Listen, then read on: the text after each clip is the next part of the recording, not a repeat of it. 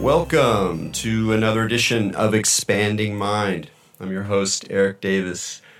Continuing our conversations about the cultures of consciousness. I was away last week. I was in Iceland with my family, and I felt very blessed because I did get to see something I've always wanted to see, which is the Northern Lights, the Aurora Borealis, which was even more amazing than I thought, because while the colors aren't always as bright as you get in the photographs, partly because of the way the photography picks up the light, and also because of how cold it was, and luckily it wasn't that cold.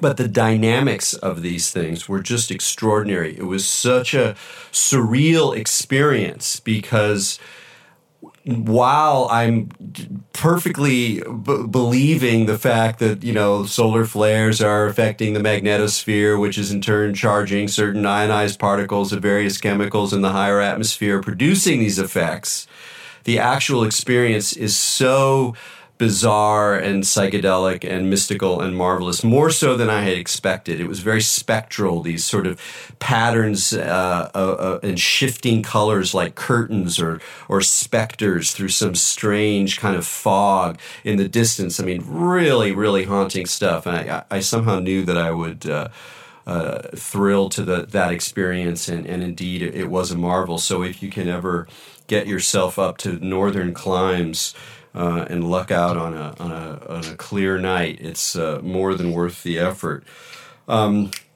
Today we're going to be talking about time loops, precognition, and some pretty far out ideas. And before we dive in and I introduce our guest, Eric Wargo, I just want to drop one little precog dream of my own.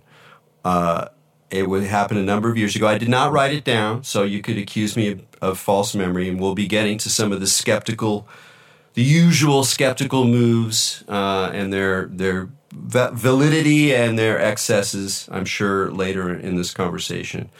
But I dreamed about a UFO. A UFO was coming. People were gathered on this plane, this sort of platform in the Caribbean. And people were very excited about the UFO coming, and they were kind of dancing around. And then the UFO appears above. It opens up this sort of oculus in the central part of the craft, and then begins blasting all of the people who were awaiting the UFO. And it was a pretty striking dream. And not very long after that, I went to see Independence Day. Now, the fact that the Independence Day was in the news and there was already the hype or whatever may definitely have brought the idea of dreaming about a UFO into my mind. But that was not what shocked me 45 minutes into this film, where the first time you see the evil alien UFOs, the image of the craft and how the oculus opened up was terrifyingly similar to the one that I had seen in my dream about a week and a half before, maybe 2 weeks before. So much so that I actually kind of I wouldn't say screamed, but sort of like went in my seat and felt, all manner of shivers and other weird signifiers in my body, as I could just not at all deny the similarity between these two events. And with that, just a mild taste and just a little bit more of a support to one of Eric's main starting points with this crazy book that is, as Jeff Kripal said. Jeff Kripal called this book the most, and Jeff's been on the show before. He's a scholar of the paranormal, of the mystical, of popular culture, and my former thesis advisor. He described time loops as the most significant intellectual work on a paranormal topic in the last 50 years. So that's no joke, coming from Mr. Kripal, who spent a lot of time reading paranormal material, a lot more than I have. I'll admit that right off the bat. But one of the main points that that Wargo starts off about is that while on some level the idea of precognition, of being able to get a message from the future, essentially, is so contrary to our normal way of thinking that we would rather build up very elaborate explanations of things rather than look at that particular possibility, however parsimonious it may turn out to be. We're so resistant to it, and yet, if we look closely, especially look closely to our dreams, we may find that this phenomena is a lot more common than we think it is. Now, those of you who are skeptics are already coming up with the usual explanations: law of large numbers, biases, parsimony, all this kind of stuff. We're not going to ignore these issues, and indeed, the fact that Eric, who is also a science writer and knows his stuff, spends a lot of time looking at the validity of a lot of skeptical responses to paranormal effects, takes their argument seriously, but also is wise enough to call them on their own biases, if you will, and the ways in which these arguments serve to blinker our own awareness of our own experience, and also to think more rationally about some of the reasons that things might be weirder than they at first seem. So Time Loops is a remarkable book because, other than the central impossible idea of precognition, impossible according to our dominant way of thinking about the world, it is an enormously compelling, very reasonable, very rich engagement with all manner of issues around consciousness and time and memory. Eric draws from science, he draws from memory studies, he draws from the humanities, and he draws very strongly and very richly from the psychoanalytic tradition, and really picking out what's valuable in Freud, in Jung, and in Lacan, in terms of the ways in which they play off these issues. So it's a remarkable feast, and for that reason, we're going to do a two-parter, my first two-parter, and so we'll be continuing the conversation with Eric next week. Okay, that was a very long introduction. Eric, thanks so much for joining us on Expanding Mind. Thank you so much for having me. This is really exciting. Yeah. Your book is so rich. There's so many places to start. There's so many entrees into this world. But while I do want to turn relatively quickly to some of the more hard evidence for aspects of precognition, because at least it helped me as someone who's sort of naturally skeptical, and also resists the idea of a determined space-time block universe, but we'll get to that. While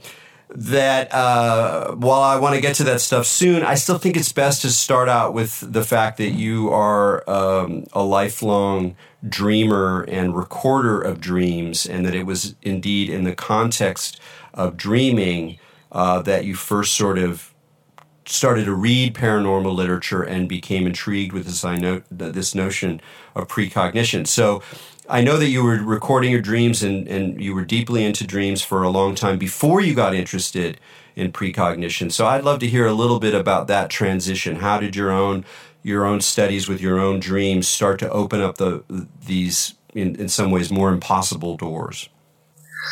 Yeah, that's a great question. I think I consider my interest in dreams kind of serendipitous, really. I'd always been conscious of my dreams and aware of my dreams and interested in my dreams, even back when I was a kid and a teenager. I can even remember dreams from when I was a child. But and then in graduate school in anthropology, this is in 1989, 1990, I really got heavily into psychoanalytic theory, and so I wound up reading a lot of Freud, a lot of Lacan, and other folks, and it just gave me this really wonderful toolkit for thinking about my dreams. It's a toolkit that I no longer completely agree with, as any reader of the book will see, but still it planted that seed that dreams are important, pay attention to them.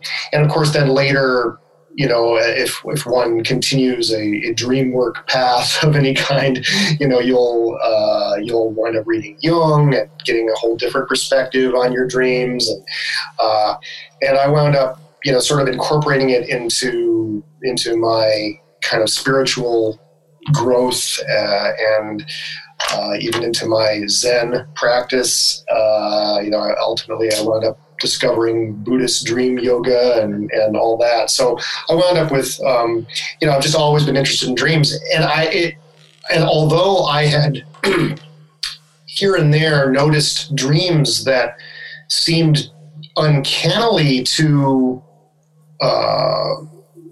predict something that happened, imminently in my life, usually the next day, I would just kind of shrug and just sweep it under my mental rug, because it just didn't fit, any of the dream theories that I had, and it honestly was only after it was actually UFOs that got me into parapsychology and precognition, oddly enough. So I love your precognitive dream about the UFO is wonderful. I mean, that's a perfect example of how it works. But it was actually when I saw a couple of UFOs in 2009. They were not spectacular, close encounters of the third kind or anything like that. They were close encounters of the first kind, I believe, just sort of lights moving strangely. It got me into reading the literature, and that literature, ultimately, if you are serious about it, you'll wind up reading Jacques Vallée, the great ufologist, and he's also.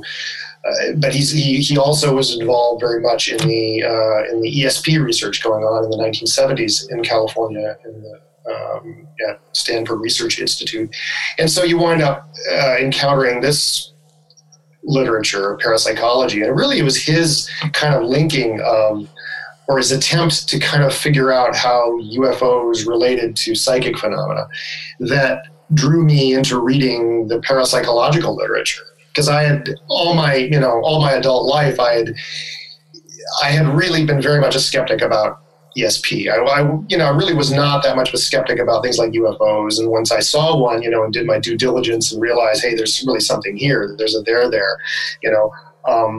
But psychic phenomena just didn't mesh with my materialist. My materialist scientific education and my materialist upbringing. My parents were scientific psychologists. And it just, I just basically had swept ESP under the rug or whatever, and rejected it my whole life and not really given it much thought, but it just was sort of a knee-jerk rejection.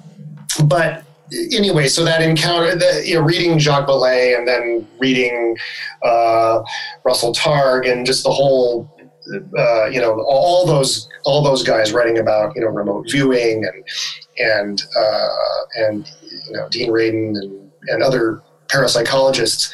I started realizing, hey, there's maybe my knee-jerk rejection of this stuff is wrong, and it was sort of just in the course of that. And then paying more attention to my dreams and those bits of dream precognition or apparent dream precognition, realize, oh, wait, maybe dream precognition is not only a real thing, but it could be a constant thing. It really got me to rethink, not only rethink my attitudes toward parapsychology, but, ultimately it gets you to rethink your whole take on psychology itself. No, I mean, just to lean in here a little bit more about the book is, it's not only a radical idea in terms of challenging our what you call folk causality, our sense that there are causes that have effects in the future, and the future is indeterminate or at least unknown in a way that it can't send messages back to us. It's so hardwired into modern subjectivity. That even by thinking this stuff, you start to rub up against taboos, and indeed it's sort of a wrestling with taboos to even go with you along with your surprising arguments. But it becomes actually even more radical than that, not in the sense that it's extreme, but actually that it helps explain a lot of things, and that it becomes a very broad idea in terms of its effects, particularly in terms of psychology and what we think about as the unconscious. But I want to stay for a moment with Jacques Vallée, who I'm sure a lot of our listeners are familiar with. It's one of my great hopes to one day lure him onto this podcast. But though I have a personal connection with him and get to see him occasionally, it has always failed. He's always on a business trip or something. So I'm not holding my breath, but I think a lot of us have a particular response when we read Vallée, because he allows a certain way into thinking about impossible ideas, UFOs or parapsychological ideas, where he kind of models a certain sort of reasonableness, and that's something you talk about as well. That when confronting, especially skeptical arguments and the kind of barrage of skepticism that people face if they care to or have no choice but to in many cases, that there is a kind of standard of reason or reasonableness that doesn't necessarily just submit to the god of materialist rationality, and that indeed there's a kind of tension even between rationality in a kind of strict sense as something that's maintained and taught in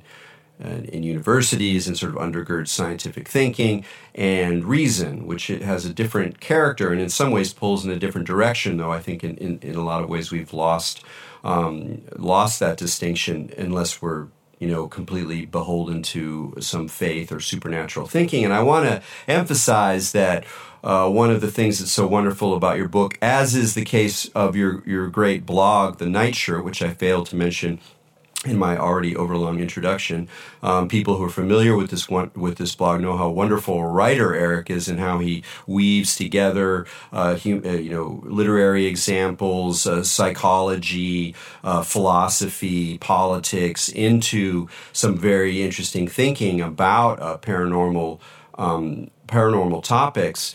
But what seems to be key here, and what again Vallée kind of represents, is a certain way of being grounded as you move into impossible ideas, of continuing the work of skepticism, even as you let go of some of the kind of axioms of modern thought. And you do that in the book, in talking about science and talking about some of the skeptical arguments.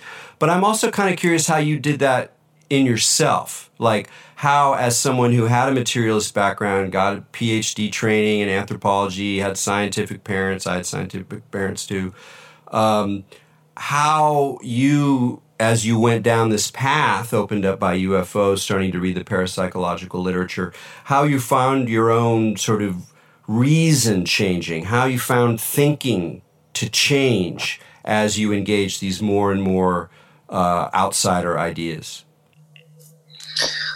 That's an interesting question. I think I've always loved uncertainty. I don't know what that personality type is that just never. I'm not happy with it when anyone says, A is that anyone who speaks in definitives. I'm always looking for that way in which we might be missing something. And I guess maybe my training in anthropology, there was it was very heavy on structuralism and post-structuralism, and this kind of sense of language as, language does not meet reality anywhere. It's kind of floating above reality, and we're constantly engaging in this these language games, basically, where where our signifiers are playing off other signifiers, and we're sort of trying to massage some sense of truth or whatever. But it's always contingent, and it's always shifting, and what we know is always provisional. And so I feel very at home in that idea, and so even if I say I was a skeptic about ESP and stuff, I was not a skeptic in the usual sense of the term, as basically someone who totally disbelieves in something. I just, I was skeptical in the appropriate sense, and then I thought there's probably something else going on here, but I didn't think more deeply about it. And so really there was no change in me that happened. It was just, given the time and the inclination to think more deeply and read more deeply into a topic, my sort of knee-jerk tendency to think that maybe, ESP and psychic phenomena were illusory somehow, they just sort of shifted. And I realized there's a reality here. I still, though, think that people quite often may misinterpret that reality. And in fact, the marginality of these phenomena, the marginality of the paranormal in general, and the marginality of parapsychology as a kind of scientific discipline that's kind of on the sort of clinging to the edges of science, very tenuously, it tends to produce effects, knowledge effects that can cause people to maybe misinterpret these phenomena, or just to, you just have to be very, very open-minded. You always have to be open-minded about even your own interpretations and other people's interpretations. So, I think this is something that Jeff Kripal talks about. I know he talks about it in The Supernatural, and I think other of his books. He sort of talks about making the cut, between, the phenomenon as maybe something really real, and then people's interpretations of the phenomenon, which, they're going to be shaped by their culture, shaped by their psychology, shaped by their desires, and shaped, so you have to bracket the latter a little bit, and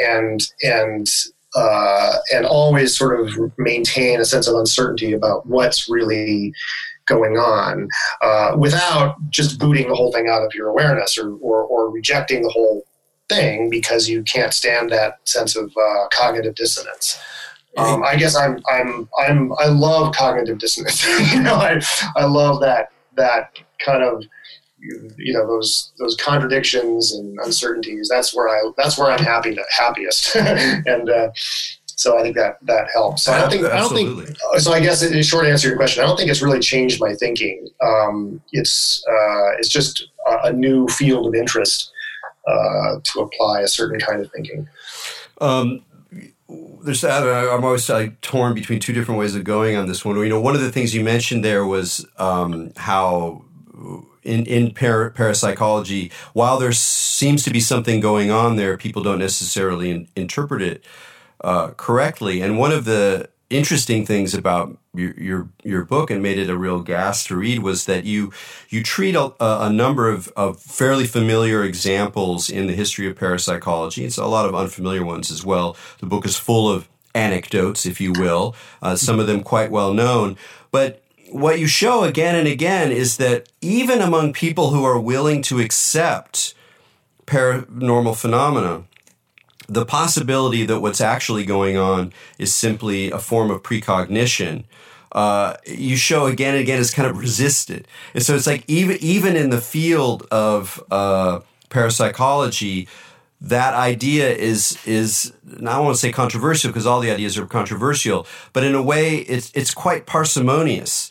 And that itself is a really fascinating thing that, and maybe you can probably come up with a better example than me in terms of the best example of the book, of the way in which anecdotes or stories that are familiar from parapsychology are actually redefined once you sort of let in this notion of precognition or what you call time loops, which sort of help clarify the situation. Yeah, you're absolutely right. This is honestly a really fascinating aspect of parapsychology that I really resisted delving into too deeply in this book, because I feel like it's actually its own future book, maybe. This kind of this resistance to the idea, this special resistance. I mean, there are so many taboos around psychic phenomena, but there's special taboos when it comes to anything that defies causal order or that really screw with our sense of time, like precognition does. And what's really fascinating, and this goes again back to Jacques Vallée. I mean, he wound up, he's sort of been a model for me in so many ways. If you read his journals, which are just, honestly, if you read nothing else in the field of the paranormal, well, maybe aside Jeff Kripal's books, but, you need to read his journals. And again and again, it's funny, he has these lunches. He'll talk about these lunches with the SRI researchers researching remote viewing. And he'll raise the question, well, how do you know this isn't precognition? How do you know that what feels like, your consciousness, traveling across space isn't, in fact, just precognizing the feedback you're going to get later, or feedbacking precognizing information you're going to acquire later. And there's really no way to disprove that idea. And actually, Edwin May has recently kind of advanced that argument pretty strongly. But I think it took a few decades, for parapsychologists to really start to really consider that idea. And what are the taboos that prevent us from wanting to think about that? And I think there are a lot of them. I think there's a whole set of taboos. Yeah. Well, let's give a concrete example of this. I mean, for example, phenomena that would normally be interpreted as telepathy. Let's say you have a dream of, and this is where you're going to be able to come up with a better example than me, but when you dream of what seems to be a future event, and someone said, oh, well, like you were aware at that moment of that event through time, through space, when actually, according to this precognitive model, what you're doing is you're intuiting or receiving a message, a precognitive impression of that moment in the future, when you will discover this fact in an ordinary way. So it's actually a very parsimonious explanation of a lot of things that otherwise we have to multiply our superpowers. Exactly. Instead, you can boil it down to this one superpower, if you will, although the way you describe it, it's not really so much of a superpower as just kind of a condition. It's just something that sort of our minds do. And it's such a, I mean, already I've said so many things that are going to be challenging to people who haven't thought about this, that maybe we should just stay for a moment with that basic idea of how it helps explain things that otherwise require, in some ways, more elaborate ideas of the paranormal. Sure. Well, the best example of what you're talking about, and it's a classic example, I'm hardly the first to write about it, it's J.W. Dunn. John William Dunn, to give an introduction for people who don't know, was an aeronautical engineer. Well, ultimately he wound up as an aeronautical engineer in the first decades of this century, of the last century, sorry. But he is someone who noticed all his life that he had precognitive dreams, and so his kind of sidelight interest was in precognition and in time and the question of consciousness and its relation to time. And he published a book in 1927 called An Experiment with Time, which was basically a study of his own dreams and his own ostensibly precognitive dreams. And what he noticed was that his dreams, while on the surface, they seemed to be about some remote event, but when he had this wonderful forensic engineer's mind. I mean, he was someone who actually not only design planes, but he would then study a crashed plane and tell what went wrong with that plane. So he was like a forensic, scientist, studying plane crashes, Well, he was able to apply that same logic to his own dreams.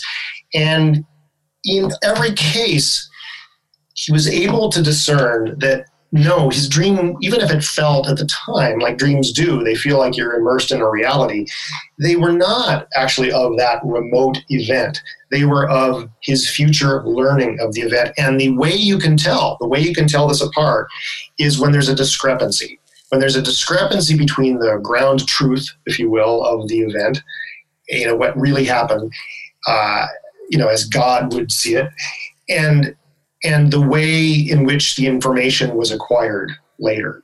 And his most famous example, and it's his most famous dream, and this is quoted, and his dream is cited in many books on ESP, but his most famous example was he was stationed with his regiment fighting in the Boer War in South Africa, I think in 1900 or 1901. And he dreamed he was on a volcanic island, a French volcanic island, and it was about to blow, and that 4,000 people were about to die. And he tried to get the authorities to listen to him, that this volcano was about to erupt, and they wouldn't listen to him, whatever.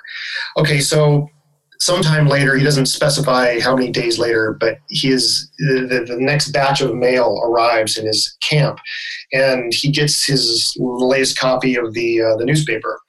And the cover story of the newspaper is that Mont Pelée on the island of Martinique in the Caribbean explodes, killing 40,000 people.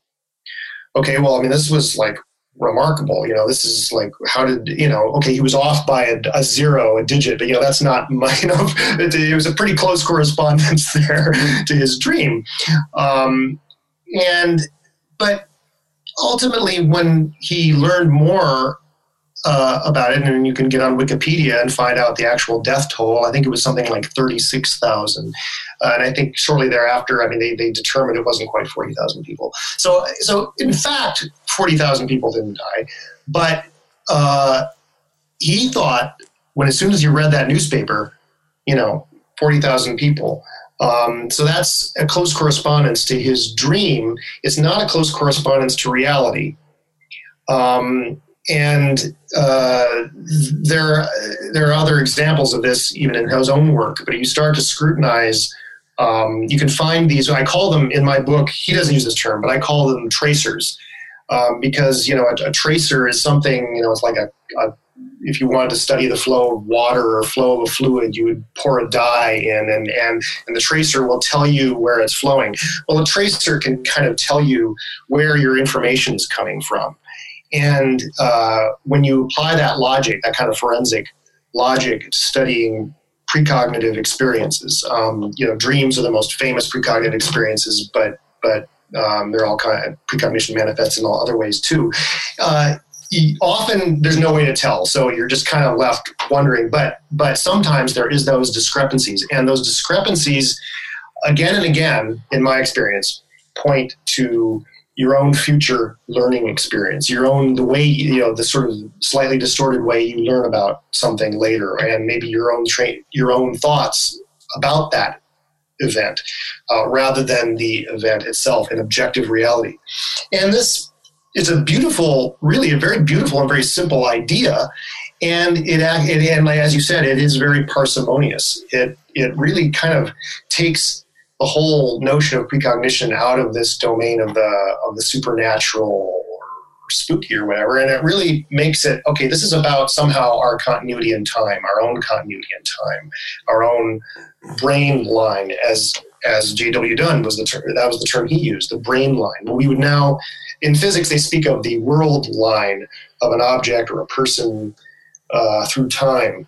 Well, that's really what it brings us back to, I think, these precognitive experiences that are really about our own learning, our own future learning experiences. Great. I want to stop here and now go into a little bit into some science stuff, because I want to, really, I suspect people are going, wait a second, this parsimonious, that's not parsimonious, it's crazy. Right. So I think where I'd like to go is to first talk about Daryl Bem's research, which I think also as May said and other people have talked about, is really some of the most solid parapsychology research evidence that we've gotten,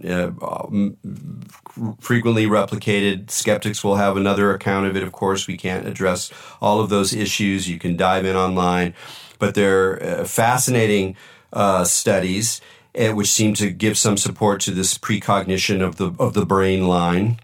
And then from that to talk about some of the general strategies that skeptics use to knock out this as well as related parapsychology phenomena, because you handle those things very well and very in a very balanced way in your book. But let's start with Daryl Bem's remarkable research. Yeah, no, his work is really, really amazing, and it's his experiments. I mean, there's been a lot of really great parapsychology. Well, a lot of striking parapsychology experiments that certainly they will have high p-values that show really high significance on some relatively boring kind of task. That's hard. It's hard to get excited about most parapsychology studies. The same way it's kind of hard to get excited about most psychology studies or most scientific studies in general. I mean, they're kind of they're not that clever. But the great experiments, when you read the history of science, the great experiments have a certain wit about them, and they're just wonderful stories, if nothing else. And that's the beauty, I think, of Daryl Bem's Feeling the Future experiments. The Feeling the Future was the name of his paper, very controversial and to many people very upsetting paper that he published in 2011. Where he basically conducted this series of I think it was 9 experiments over the course of I think nearly a decade, where he used very large numbers of students. Most psychology experiments use students as their subjects. He used very large numbers of students in very simple designs that were easily replicated. His idea was he wanted these experiments to be replicated by other labs, to sort of, confirm or disconfirm what he was finding. But what was brilliant about them was that he took very classic psychology paradigms and flipped them in terms of the order of cause and effect. So, for instance, in his priming experience, he took, priming is where is sort of a study of implicit, what's now called implicit processing, but used to be called the unconscious, basically. And that's where you will have the participants engaged in a task like choosing 2 options on a computer screen. But before they make the choice, you flash subliminally. You subliminally flash a picture over one of the options, one of the other options that's designed to make it more or less favorable. And this subliminal priming effect is supposed to bias your choice, and it's been widely demonstrated in all kinds of contexts. Well, what Daryl Bem decided, let's invert the causal order of this. Let's have the participant choose one of 2 curtains on a keyboard, but then flash a prime after their choice. And what he found was these primes, after they made their choice, influenced their prior behavior, or seem to. And that's the conclusion you can draw from the results. And he, another type of experiment was facilitation of recall, which is where studying. If you are exposed to a word list, and then you study certain words that were on that list, then you're going to be more likely to replicate those words on a final test of the material. Well, what he did was, again, invert the order, where you study a list of words, then you take a test, And then after the test, you're exposed to a certain of those words versus others. And again, he found that the ones you were exposed to later after the test, it seemed to influence the students' responses on the test. So he inverted the causal order or the temporal order. Let's just put it that way.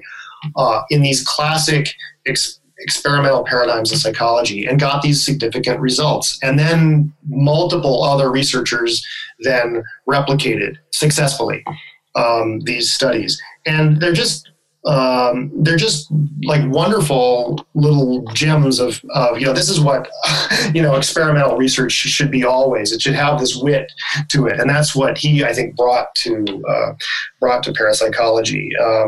And he's a very kind of mild-mannered, quiet guy, but he's got this mischievousness to him. I think that probably it comes from his own background. He was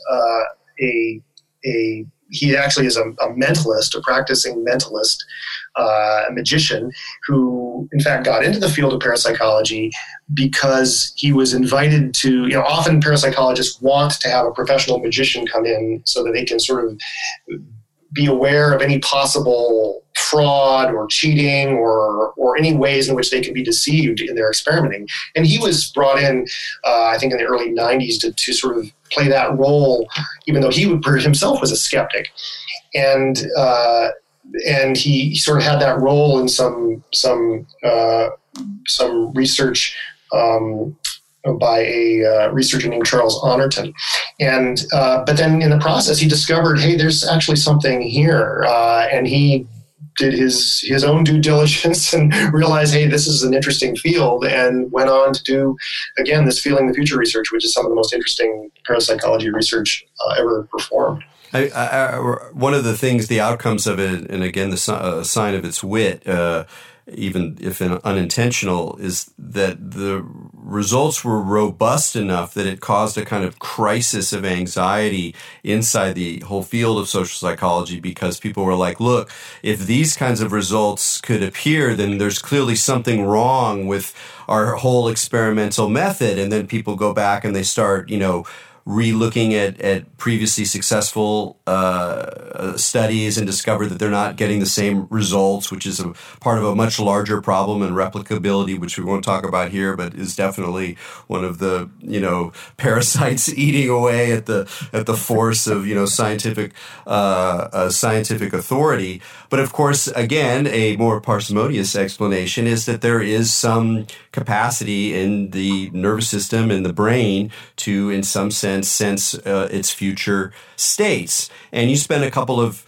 chapters in your book talking about the possible scientific explanations for this. You look at consciousness, you look at what do we know about consciousness, what are some models of the brain, how could this be true in a quantum reality. But I think the idea that hits me the most is the fact, which seems to have not really been absorbed by popular culture to the extent that it should, that if we live in an Einsteinian universe, if Einstein, leaving aside the problem of quantum physics and how we connect it and all that, that's a whole other conversation, but just taking Einstein, the theory of general relativity as basic good description of what's going on, that we live in a space-time block, that everything is utterly determined, and in fact, all we're really doing is kind of, if you will, reading off of a groove that is already there, it's already lined, the past is there, the future is there, and we're just somehow, for some reason, kind of flowing along an absolutely determined space-time block, which his teacher Minkowski named the space-time block. And I guess you mentioned in your book that the comics artist Alan Moore talks about it more as like a space-time football with a big bang at one end and a big crunch or whatever happens at the other end. But the basic idea is determinism, that if we accept that Einsteinian universe, then things are determined totally, absolutely.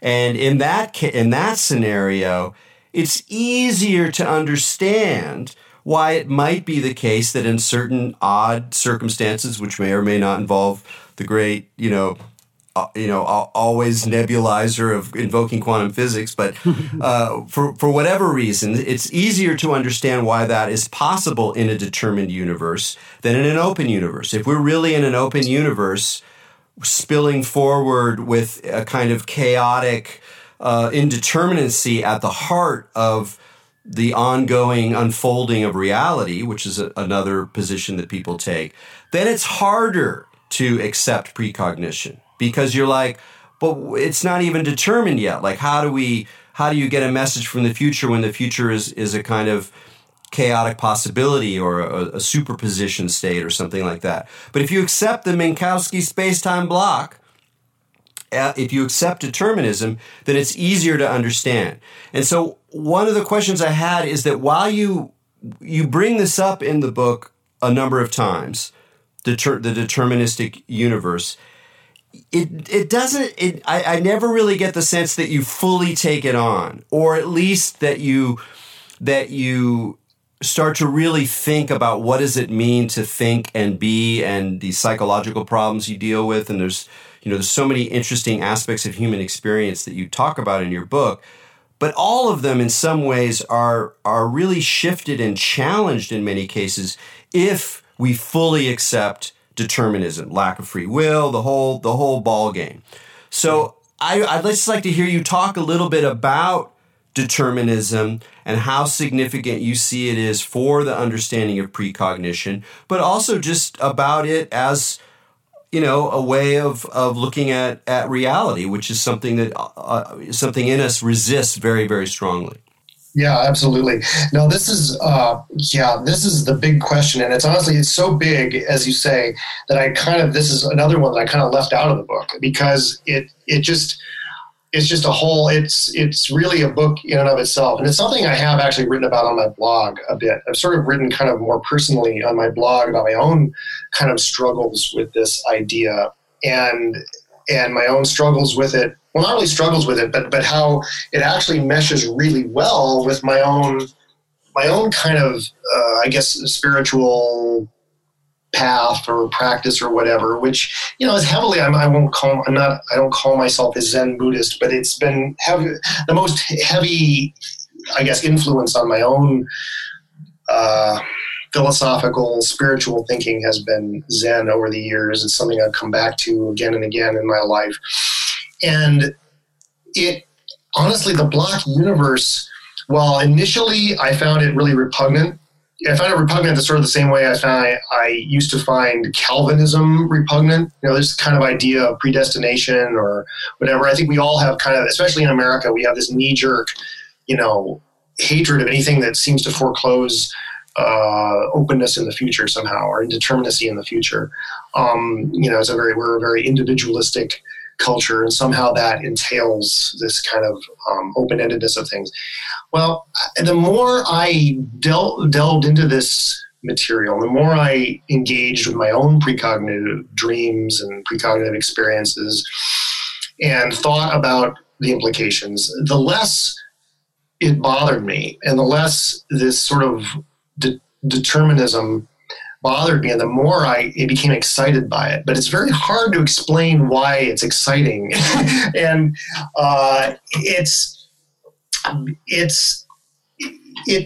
well, let me put it this way. There is a kind of attitude, a spiritual attitude that you find in Zen, you find else in other Eastern traditions, and I'm sure in all traditions. There's a certain attitude which advocates viewing our position and ourselves as passive observers of our lives, as sort of taking the role of witness to what happens. And there's a kind of paradoxical empowerment that comes from sort of stepping back and saying, well, look, this is, you're sort of watching yourself kind of from a distance. There's this weird empowerment that comes from that.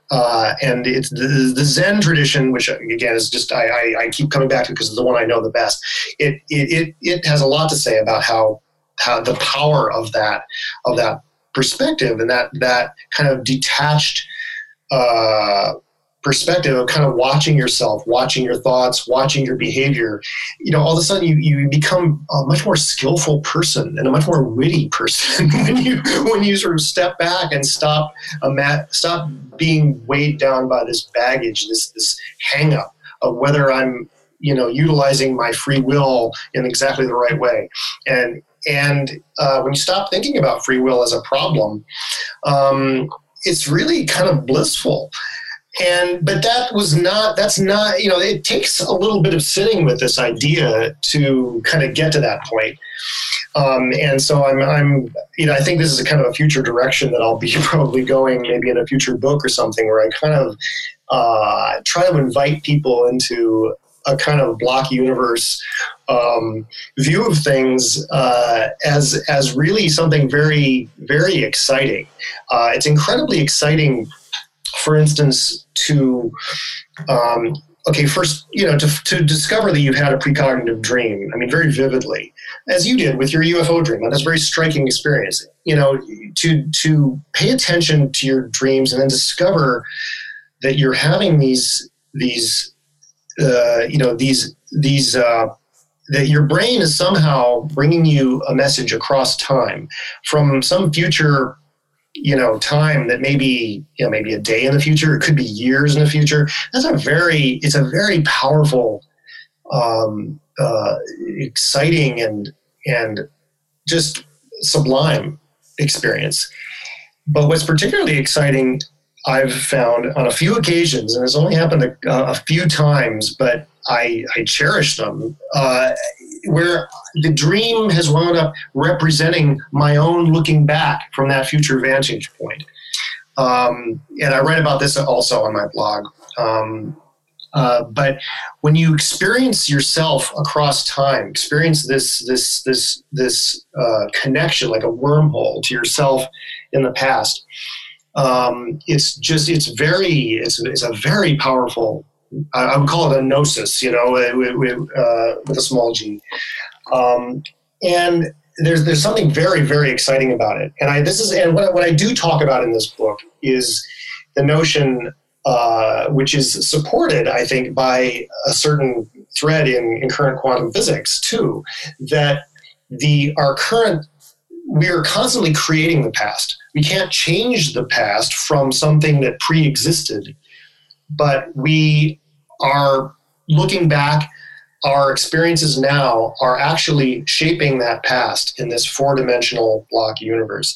And when we start having experiences of how that occurs, and dreams offer, I think, the best, easiest, most accessible way of seeing that actually happening in sort of real time, real 4D time, it's incredibly exciting. And so I personally have come to a place where I'm no longer threatened by the Block universe, but I totally see why people are threatened about it. And this is something we'll come back to, next in the next segment of our interview, because it goes directly to, I think, the experience of two very precognitive authors that I talk about in the book. Phil Dick being one of them, but also Morgan Robertson, the author who many feel predicted the Titanic disaster, because there's a way in which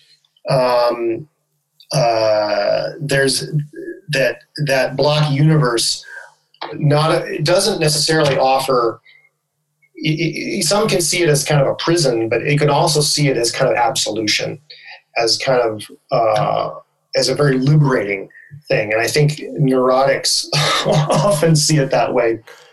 But we can talk about that. Sure, we can talk about we have a few more minutes now, and I do invite people to come and listen to the second episode. One of this discussion reminds me of one person we've had on the show a number of years ago, Michael Hoffman, who write blogs on egodeath.com, and he has a very strong argument that what occurs in intense, overwhelming psychedelic experience is the opportunity to kind of die to the self that believes that it's making decisions, and to kind of grok the space-time block, and that it has a sort of there's a soberness about it, but there is also a gnosis about it. And when I was reading your book and thinking about Hoffman, because I'm very intrigued by determinism, even as I resist it, not even just personally, but also philosophically, because I really like the flowing, open-ended kind of universe. Maybe I'm very American that way.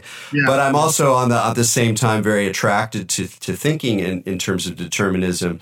And one thing I realized in your book, and we'll again talk about this next time, hopefully through talking about Jung, is you show again how the idea of precognition solves other paranormal problems, one of which is synchronicity, which is such a fuzzy concept that people use in all sorts of ways, and it is not clear even in Jung's accounts.